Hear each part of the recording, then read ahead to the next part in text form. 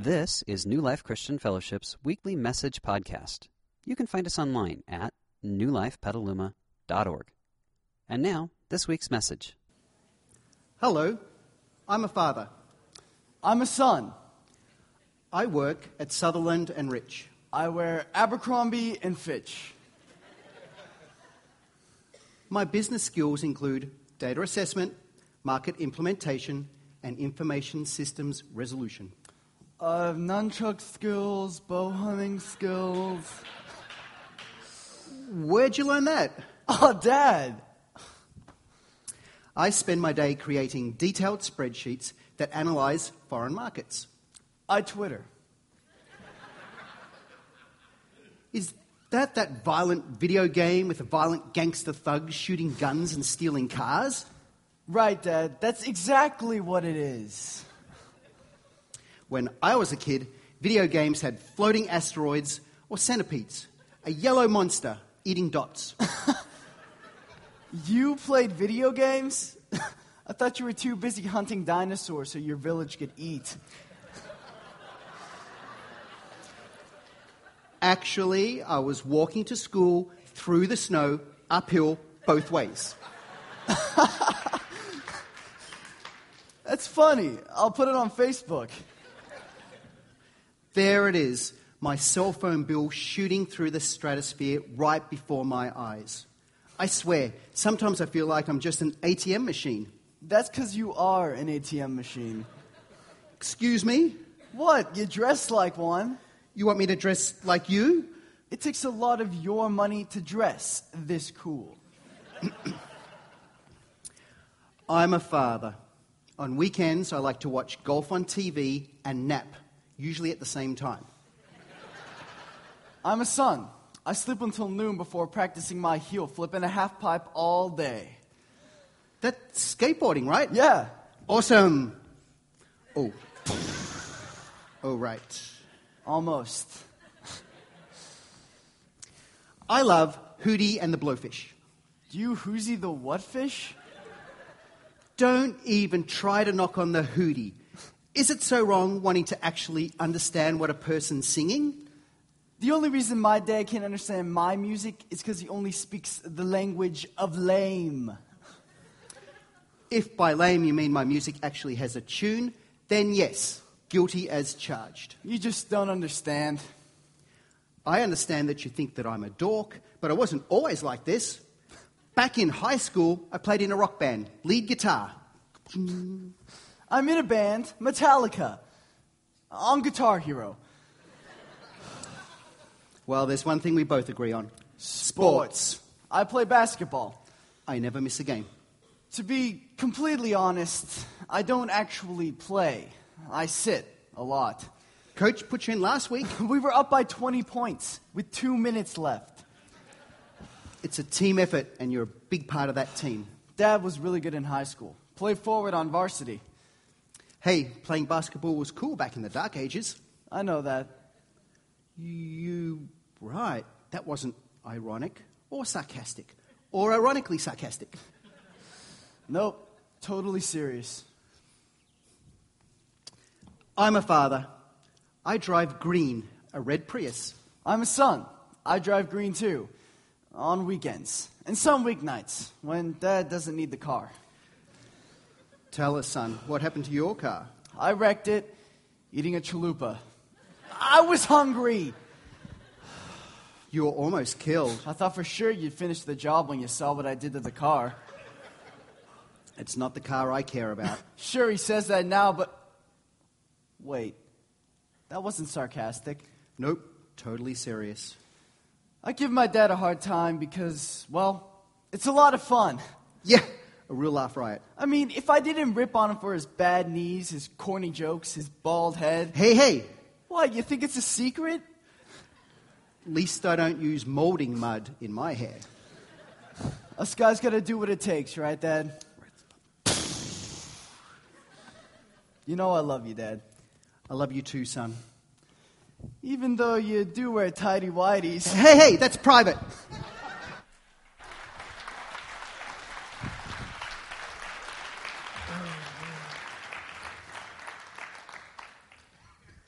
It scares me that I resonate more with the dad than the son in that I went to a Hootie and the Blowfish concert, loved it. I don't have Facebook. I don't tweet. And yet, here we are 10 years ago. Maybe I was more like the kid, and now you become the dad, and you wonder, what happened? How did we get here, right? Dads, especially us new dads, how did we get here that people are saying Happy Father's Day to us? That we're getting cards, and if you're like me, you're getting a fantastic bath water toy where water goes through and turns the things because your daughter just knows what you want, right? It blows my mind that we're here. Now, she also got me this fantastic coffee cup because Mom knows what I want.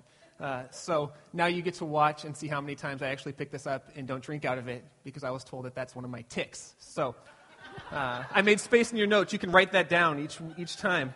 That'd be fun for everybody. It really would. So on that note, 1.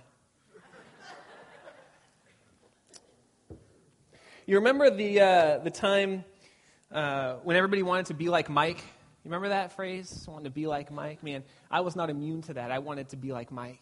Mike was awesome, right? Mike was cool, and Mike was strong. Mike wore glasses, and he had a fantastic mustache. Mike played soccer in a suit, and he flipped his tie over his shoulder, and he ran around wearing sports shoes and dress pants. Mike was a principal, right? He was a friend. He was my dad. I wanted to be like Mike Finkbeiner. Mike Finkbeiner was the man, right? Everybody else wanted to be like Michael Jordan, but he didn't hold anything to Michael Douglas Finkbeiner the first. What is it about us that wants to be like our dad when we're little kids? It doesn't even really matter what your dad does. Something in a lot of us just wants to be like him. I remember Dad would get ready in his suit and tie, and he would go to the back door, and I'd run up and I'd give him a big hug, and I'd feel his kind of scruffy face and smell the Old Spice, right? The scent of Old Spice that wafted through the air as I hugged Dad goodbye. And I thought, man, if I could be a principal someday, that would be it. Who doesn't want to be a principal when they're 9 years old or 8 years old, right? My dad used to tell me the last 3 letters of principal is pal, because the principal is your pal. And I thought, that's right. The principal is your pal. The principal he's the man. And so I became friends with my principals throughout school. I'd like to go and visit them a lot, and then they liked me so much they'd send me home sometimes. For a lot of us, when we think about our dads, there's a lot of joy there, a lot of fun memories and stories, and we celebrate them. But for others, dads are a real painful spot, right? Why is it that if we didn't know our dad, or if we feel like our dad didn't really connect with us, it feels like we're missing a part of ourselves, right? Even as adults, why do we feel something is missing?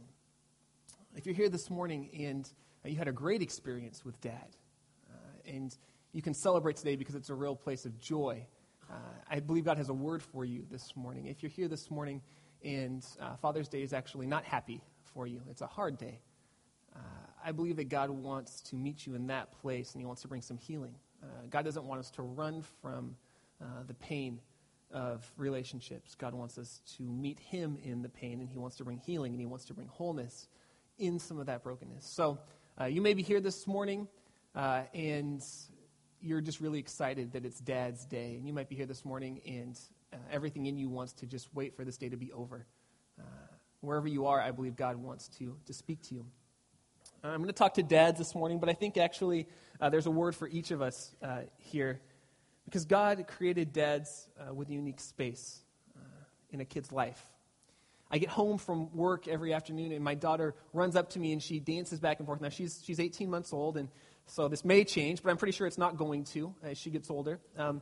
But she dances, and then she throws her arms around me, and she squeals like I'm the lost member of a boy band, right? She is so happy to see me, and maybe it's naive, but I'm pretty sure that I'll be the one dad that doesn't change with, whose daughter always runs up to them and hugs them and is happy to see them.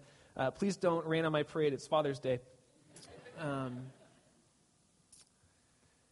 God gave us a unique role as dads, and we're going to talk about that this morning. We're going to talk about sharing the love with our families, with our kids. If you're here and you're not a dad, though, Maybe God wants to speak to you about how to support your spouse, your husband, to help them be the kind of dad that God created them to be. Or maybe you are a father figure in someone's life and God wants to speak a word into your life there. Or maybe God has something totally different for you. I don't know.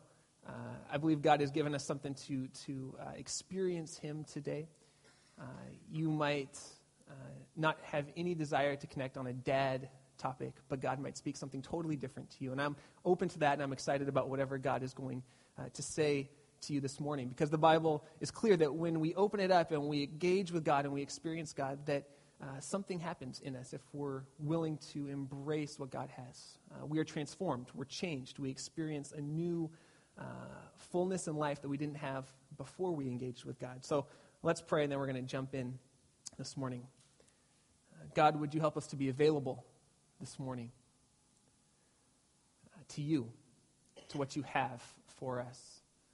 If the words Father is one of excitement and joy, would you be blessing that, increasing that in our lives and helping us to express that to our dads? If the word Father is a place of pain, of hurt, of loss, of missed expectations, would you be healing that? Would you bring your touch that we would not allow this day to be marked for the rest of our lives as a day of hurt and pain, but that we would find healing in you that would transform this day.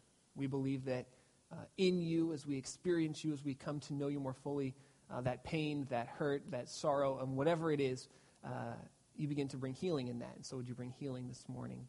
Would you speak to us very clearly today as we look at what it means to love very deeply in very tangible ways? Amen. The book of Ephesians is a letter written by a guy named Paul to a group of people whose lives were being transformed by this Jesus movement, by this experience of Jesus. Jesus, he lived and he died, and God rose him from the dead. He broke the power of death and destruction, and he revealed a full picture of God to us.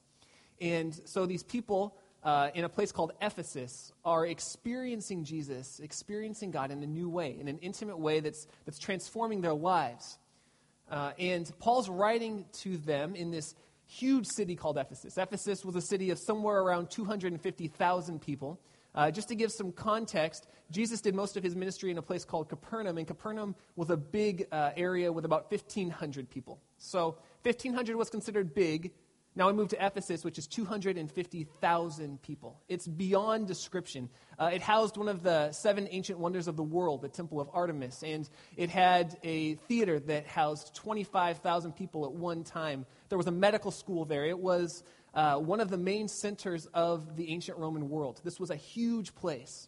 And so Paul's writing this letter to this small group of people. If you ever feel like New Life is a drop in the bucket compared to Petaluma, we would be gigantic compared to this church in Ephesus who's trying to figure out what it means to live in this mega city, this urban center. And one of the goals of this letter is to help the people figure out how God is not only transforming their lives, but through them, how God wants to transform this entire community. So Paul is writing to these people to help them embrace a kind of life that would have impact, not just for them, but for all of Ephesus. And so he starts by telling them, God is the head of this body that you're coming to call the church, this community of faith that's this moving, breathing thing, this gathering of people who's meeting together, who, like Justin said, is breaking bread together. They're eating together, and they're having fun together. They're praying together. They're taking communion together. And God is the head of this body, and you guys are all part of this body. And so he begins by talking about how we need to live in unity as this body. He says, if you're a body and one toe is walking this direction and the foot is walking this direction, you're going to have some trouble. So the toe can't go right while the foot goes left, depending on which way you are looking right now. Don't be confused.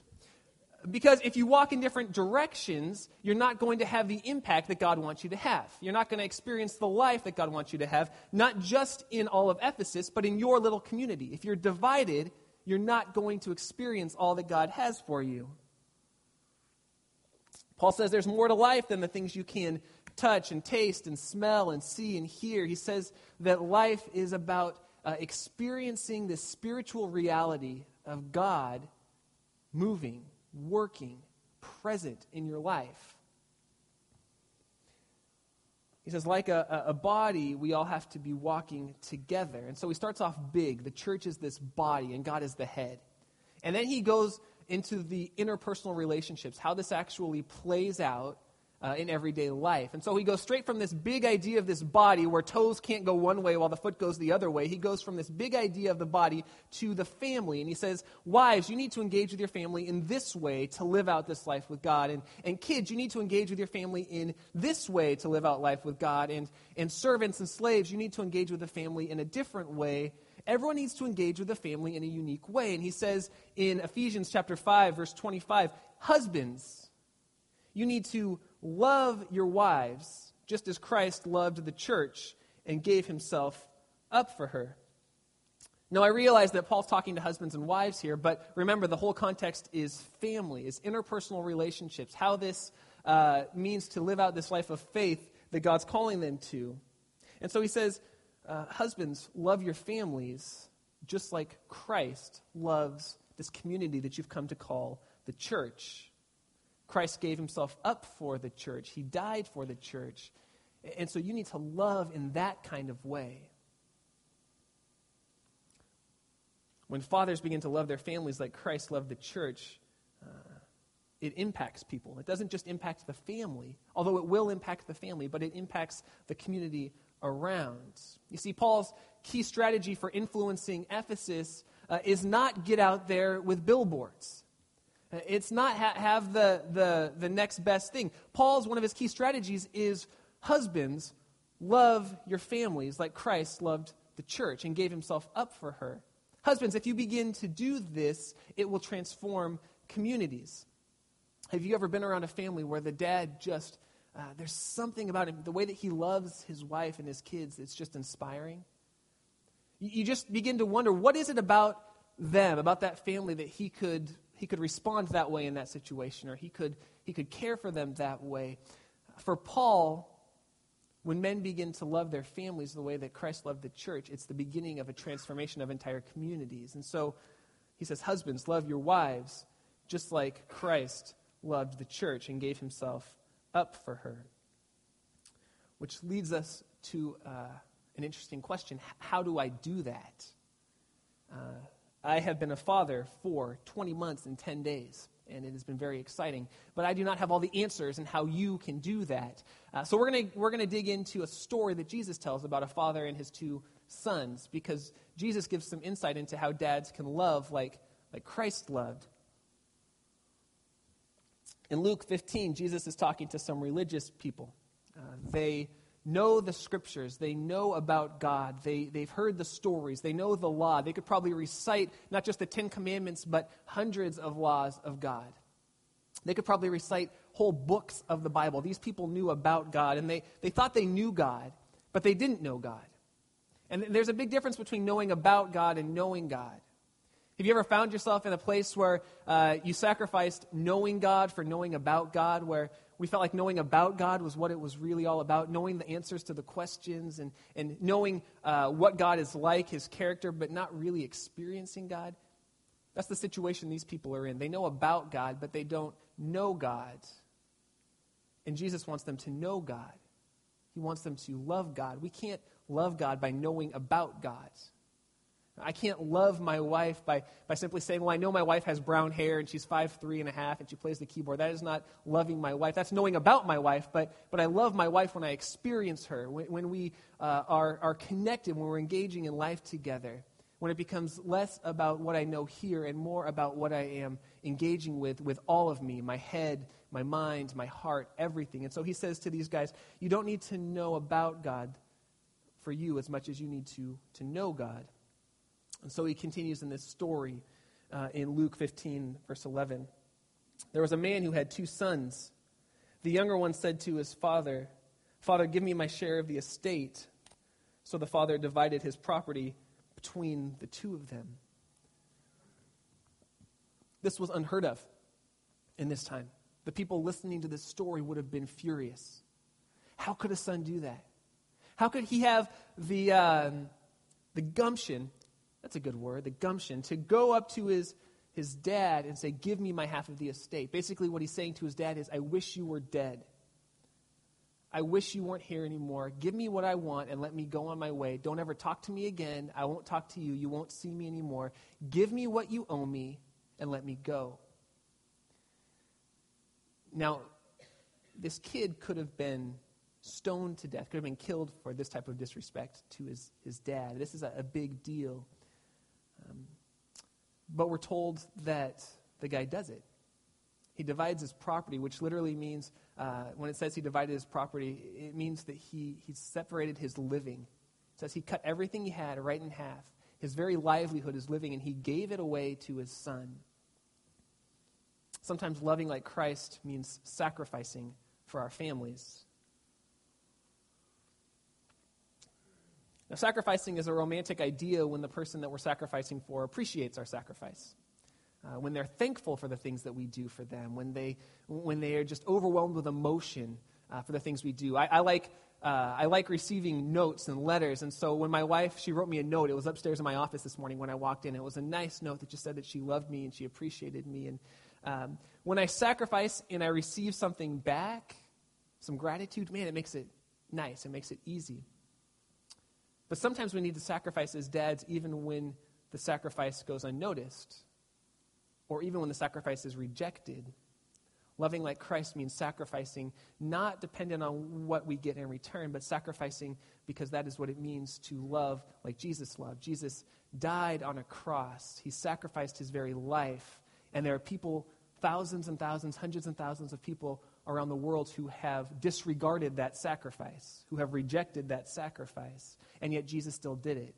Because for him, loving meant sacrificing, regardless of what he got in return. He sacrificed because he loved. Verse 13, not long after that, the younger son got together all that he had, and he set off for a distant country. And there he squandered his wealth in wild living. After he had spent everything there was a famine in the whole country, and he began to be in need. Verse 15. So he went and hired himself out to a citizen of that country, who sent him to the fields to feed the pigs. He longed to fill his stomach with the pods that the pigs were eating, but no one gave him anything to eat. I like the Discovery Channel. It's a fun TV show, fun channel because it's got things like Deadliest Catch. But one of my favorites is Dirty Jobs. Anybody like Dirty Jobs with Mike Rowe? He's a manly man. I resonate with him. Mike Rowe goes, the whole premise of this show, Dirty Jobs, is that Mike Rowe goes and does jobs that no one in their right mind would want to do, right? He does things that no one else would do, that you look at it and you're like, oh, that's gross, that's nasty, that's yucky, and whatever you would say. I'm trying to resonate with the girls too, yucky. I don't use that word. That's not a very manly word. He tans hides and does stuff and cleans out sewers. And this is a Jewish community that Jesus is writing to. For a Jew to go and associate with pigs is like Mike Rowe doing Dirtiest Jobs on steroids. It is just something that you would never do, that people would be repulsed by this idea. A good Jewish person does not associate with pigs, not just because the family doesn't like it, but because God commanded you do not have anything to do with pigs. And so he's feeding these pigs, and he's wishing, I wish I could just eat their slop. I wish I could just eat a little bit from the apple core that the pigs are eating, right? From that muck and that mess that's all got put together, just give me a spoonful of that. That would be delicious. Just give me something. The guy does not have any money, and he's starving to death. Verse 17. When he had come to his senses, he said, how many of my father's hired men have food to spare? And here I am, I'm starving to death. I will set out and go back to my father and say to him, Father, I've sinned against heaven and I've sinned against you. Because ultimately when we hurt other people, we're not just hurting them, but we're hurting God, because God wants us to live in unity. Remember what we learned about in Ephesians. And so he says, I'm going to go back and I'm going to say, I've sinned against God and I've sinned against you. Verse 19, I'm no longer worthy to be called your son. Make me like one of your hired men. And so he got up and he went to his father. But while he was still a long way off, his father saw him and was filled with compassion for him. So he ran to his son, threw his arms around him, and kissed him. The son said to him, "Father, I have sinned against heaven and against you. I'm no longer worthy to be called your son." But the father said to his servants, "Quick, bring the best robe and put it on him. Put a ring on his finger and sandals on his feet. Bring the fattened calf and kill it. Let's have a feast. Let's celebrate. For this son of mine was dead and is alive again. He was lost and is found." And so the people began to celebrate. My dad, Mike Finkbeiner, he takes pride in having clean cars. Are there any men like that who like to wash cars? Okay, like 3 of you. That's good. Me either. But my dad does. He will wash a car. He washes his truck and my mom's car every weekend, even if it's going to rain the next day. And so I asked him one time, "Dad, why are you going to wash your car? It's raining tomorrow." Because he used to make me wash it with him when I was a kid, and so I had these questions. And so I say, "Dad, why are you washing your car?" He said, "Because when it rains, if the car's dirty, it's just going to look bad. It's going to be wet and dirty. But if it rains and the car's clean, it's just a little water on the car. For me, when it rains, that is a car wash, right?" So I'm thanking the Lord for the rain. But not my dad. I mean, he took pride in his cars. My dad's a very generous man. And I grew up in Glendora, California. My brother calls it Glendora Berry. It's a very small town in the midst of very big towns. And we have parades.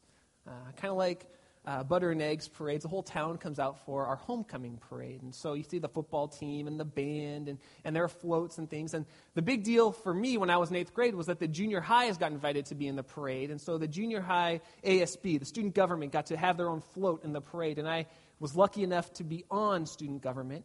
And so my dad said, "Why don't you use my truck for the parade? You guys can all sit in the back of it, and you can have some signs or decorate it or whatever." And so I felt pretty cool about that. It was a big F-150, two-tone brown. You remember that? The two-tone brown F-150s? It was sharp. It was really sharp. And so all the kids came over, and we began to make posters, homecoming posters about ASB and how our ASB was the best and better than the other student government from the other junior high because we ruined them. And we got them all done, and we said, "Well, how are we going to stick these posters onto the car?" I said, "Well, tape is probably the best idea." So I went into the garage, and I found a nice big roll of duct tape. Okay. Thank you. Where were you when I was 12? So I got the duct tape and tore it out, right? And we began to tape the posters onto my dad's roof, onto the car, all over the place. And it was awesome. Those posters were going nowhere, right? Until we decided we had to tear the posters off at the end of the parade. And we tore the posters off the roof, and off came the tape, or off came the paint from my dad's car, right? Nice big strips of paint coming off my dad's two-tone brown Ford F-150. And slow didn't work, and fast didn't work, and nothing seemed to make the paint stay on my dad's car. 3 things I remember from that experience. 1, Dad did not freak out on me. He could have. I might have. But Dad didn't. He didn't freak out. 2, he forgave me. And 3, every few months, I would see him out in the garage, and he would be spray painting brown paint on the top of his truck for the rest of his life of that truck. And he'd have his old radio on, and he'd just be spray painting with spray paint can on the top of the truck. And it looked sharp, too, let me tell you. My dad, it was like one of these for your car is what it was. The son heads home, and he's thinking, my dad's going to reject me, right? There's no reason my dad should accept me. But maybe he'll let me be one of his hired hands. Maybe he'll let me be a servant or a slave for the rest of my life, because at least then I could eat.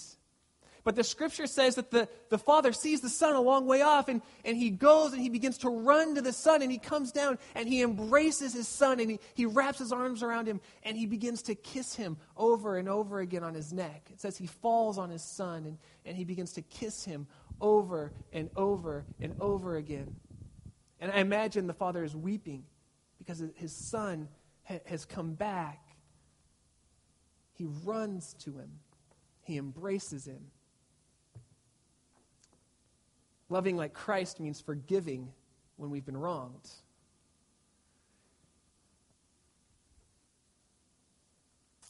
And I want to be clear here, dads, we are not perfect like Christ. We want to love like Christ, and we would like to become more like Christ, but we will never be perfect like Christ. So sometimes loving like Christ means humbling ourselves and asking for forgiveness when we've wronged our family. So it means forgiving, and it means asking for forgiveness, apologizing, being humble. The father runs to his son, and he does 4 things. He gives him a robe. He gives him a ring. He gives him sandals, and he throws him a party. Each of those ways was a way of restoring his son back to the family. That ring would have been the family ring, and so you would know that he is his father's son by the ring that he wore, and so he slips the ring onto his finger, and he gives him his best robe and his sandals, and he kills the fattened calf, and he celebrates. He has a big party. He forgives and restores his son. Sometimes loving like Christ means creating a safe environment for our families as well.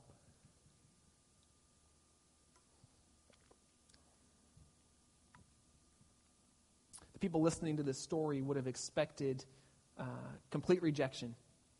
The father would see the son and he would reject him. He would turn away. He would throw his son out to the street. His son should be dead to him. At the very least, though, even if the father accepted the son back, at the very least, he would have yelled at him, beaten him, berate him in front of the servants. He would have done something to make his son pay for the pain. But the father doesn't do that. Now, should we correct our kids? Should we train our kids? Should we punish our kids? Yes, and we're going to talk about that in a second. I always had a healthy fear and respect of my dad. My dad used to lay on the sofa in the living room by the front door, and he'd fall asleep there. And so we would get home. This was when we were a little bit older. We'd get home, and he would get up, and he would give me a hug, and he would smell me, basically, right? Smell my neck for smoke, smell my breath for alcohol. And there were days when that alone kept me from drinking. Absolutely. I had a healthy fear and respect for my dad. But was I ever afraid of my house? No. Our homes need to be a safe environment, and dads lead the way in creating a safe environment for our families. Dad, if we aren't a safe place for our kids, for our spouse, we're missing what it means to love like Christ. Because loving like Christ means creating a safe place for your family.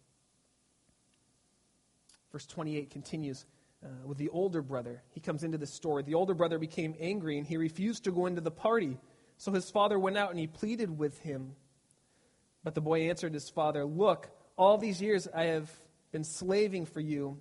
I've never disobeyed your orders, yet you never gave me even a young goat that I should celebrate with my friends. But when this son of yours, who has squandered his property with prostitutes, comes home, you kill the fattened calf for him." Verse 31, "My son," the father said, "you are always with me, and everything that I have is yours.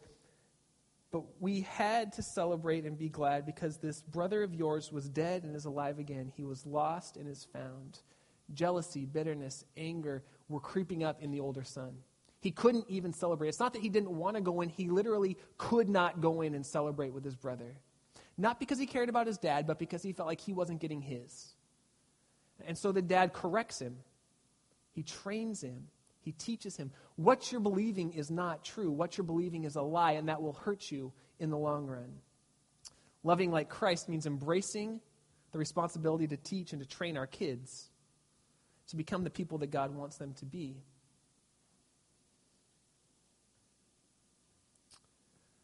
God wants our kids to become people of integrity, of generosity, of love, passion, vision.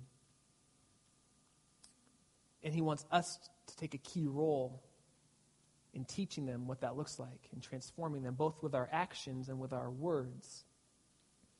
It's not enough for us to, as dads, to put a roof over our kids' heads, put clothes on their back, put food in their mouth. That is good, and that is right, and it's great to do, but God calls us to something much deeper. He calls us to teach and to train our kids. It's not ultimately the job of Sunday school to train our kids. It is ultimately our job to teach and to train our kids with the partnership of our spouse. Now, dads, I know that Father's Day is supposed to be about us, right? Us being loved on and cared for. Like I told you, I got a coffee cup and a fantastic water wheel that I have tried out twice now. It's wonderful. With my daughter, by the way. I didn't just sit in the bathtub with my water wheel. That would be awkward. We celebrated Father's Day yesterday because today I'm here for a good part of the day, and I got to sleep for 10 and a half hours straight. That was the first time that I had done that in 20 months and 9 days.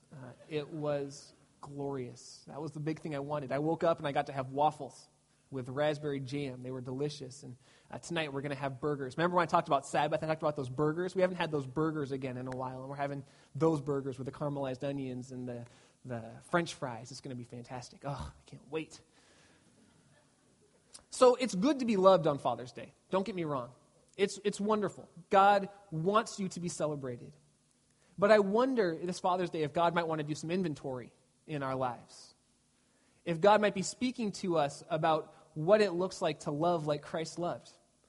I want to encourage everybody, not just dads, but everybody, to take these notes home and to look at the different points about what it means to love like Christ loved and ask God to reveal an area that he might want to grow you in, develop you in. Maybe it already came up. Maybe you already know exactly what God would want to show you. It did for me last Monday. Monday morning, I already knew exactly what God wanted to grow and develop me in this area. And when you find out what that is, when God reveals it to you, I want to encourage you to be vulnerable and to share that with your spouse. Or if you're not married, to share that with your roommates and to ask them to keep you accountable in whatever God is teaching you and showing you and leading you in. Because Father's Day is ultimately about the gift that dads have of being dads. And it's great to be celebrated by other people, but really, on a lot of levels, we should be thanking them for allowing us to have the privilege of being their dads. I taught Maddie how to say happy, so she says appy, which is pretty good. I say daddy, and she says daddy. I say day, and she says day. So she told me Happy Daddy's Day today for the first time, and that was really special for me. But really, I should be giving her a gift. Maybe I'll give her the water wheel back. She also got me a VeggieTales DVD, which I really appreciate. So maybe it's about us celebrating what God is doing in our families and becoming the kind of dads that our kids would want to be when they grow up. Maybe you're here this morning and you've never experienced God the way that this father and these sons are experiencing their dad. This story is ultimately about the way that God loves us. The Bible says that each of us had turned from God, that we have gone our own way, and that it broke God's heart, but that God gave us the freedom to do that.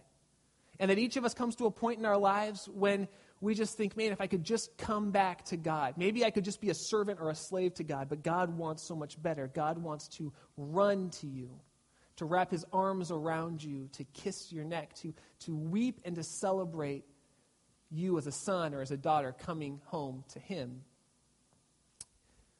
If you're here this morning and you've never come into a relationship like that with God, there's no better time than today to do that. Yesterday would have been a better time than today, but today is here and yesterday is gone. There's no better time than today to come into a relationship with Jesus. I'm going to tell you the truth. You cannot be the kind of dad or mom or son or daughter that you want to be without God. We cannot just try harder to be better. That's not what the Bible says. The Christianity is not a self-help book. The Bible says that God is transforming us when we come into a relationship with him. He enables us to be the kind of people that God called us to be. And so if you're here this morning and something is stirring in you, I'm going to pray and give you a chance just to pray with me and respond to what God might be doing, to God's prompting and God's leading. And I'm going to pray that God would give us dads the ability to love our families like Christ loved the church and gave himself up for her. So would you join me? Let's pray. Holy Spirit, we ask that you would do the work of transforming our lives. Those of us who are dads in this room, we thank you for the privilege of being dads. Would you help us to be the kind of dads that love our families like you love us? And God, I pray now for people who Father's Day is a painful time, either because as a dad they have made mistakes and have an acute awareness of that, or because as children they had dads who were missing and lacking in areas that you called their parents to be. I ask for healing in those spaces. I ask that you would help us to not run from the pain, run from the hurt, run from the fear, but to release that to you, to acknowledge it and then to let it go, that you might begin to work in that space. Would you work in regret? If there's a dad here today who regrets choices he has made, would you help him to acknowledge that and release that to you, and would you bring healing in that regret? If there are grown men and women here today who still have hurts that they carry from when they were children, would you help them to would you reveal that to them, help them to acknowledge it, and then release it to you that you might bring healing in their lives? And God, as we continue to pray, would you be drawing us into an ever deep and intimate relationship with you? Friends, as we continue to pray, if God's stirring something in you and you want to come into a relationship with him, maybe you heard that story about the father and the sons, and you think, man, if God would run to me, I would run to him. And I want to tell you, God will run to you. And he will welcome you into his home and into his family, and he will make you a son or a daughter, and he will begin the process of transforming your life. So if you want that, I'm going to give you a chance. Just repeat this simple prayer with me. God, if you really are the Father in this story, and I believe that you are, I want to run to you. Would you run to me? Jesus, I believe that you are God, that you lived, that you died, and that you rose from the dead to break the power of death and destruction and pain. So I invite you to guide me on this journey of life. I love you, Lord. Amen. Amen. We hope you enjoyed this week's message. You can find more information about New Life, including contact information, at newlifepetaluma.org. Thanks for listening.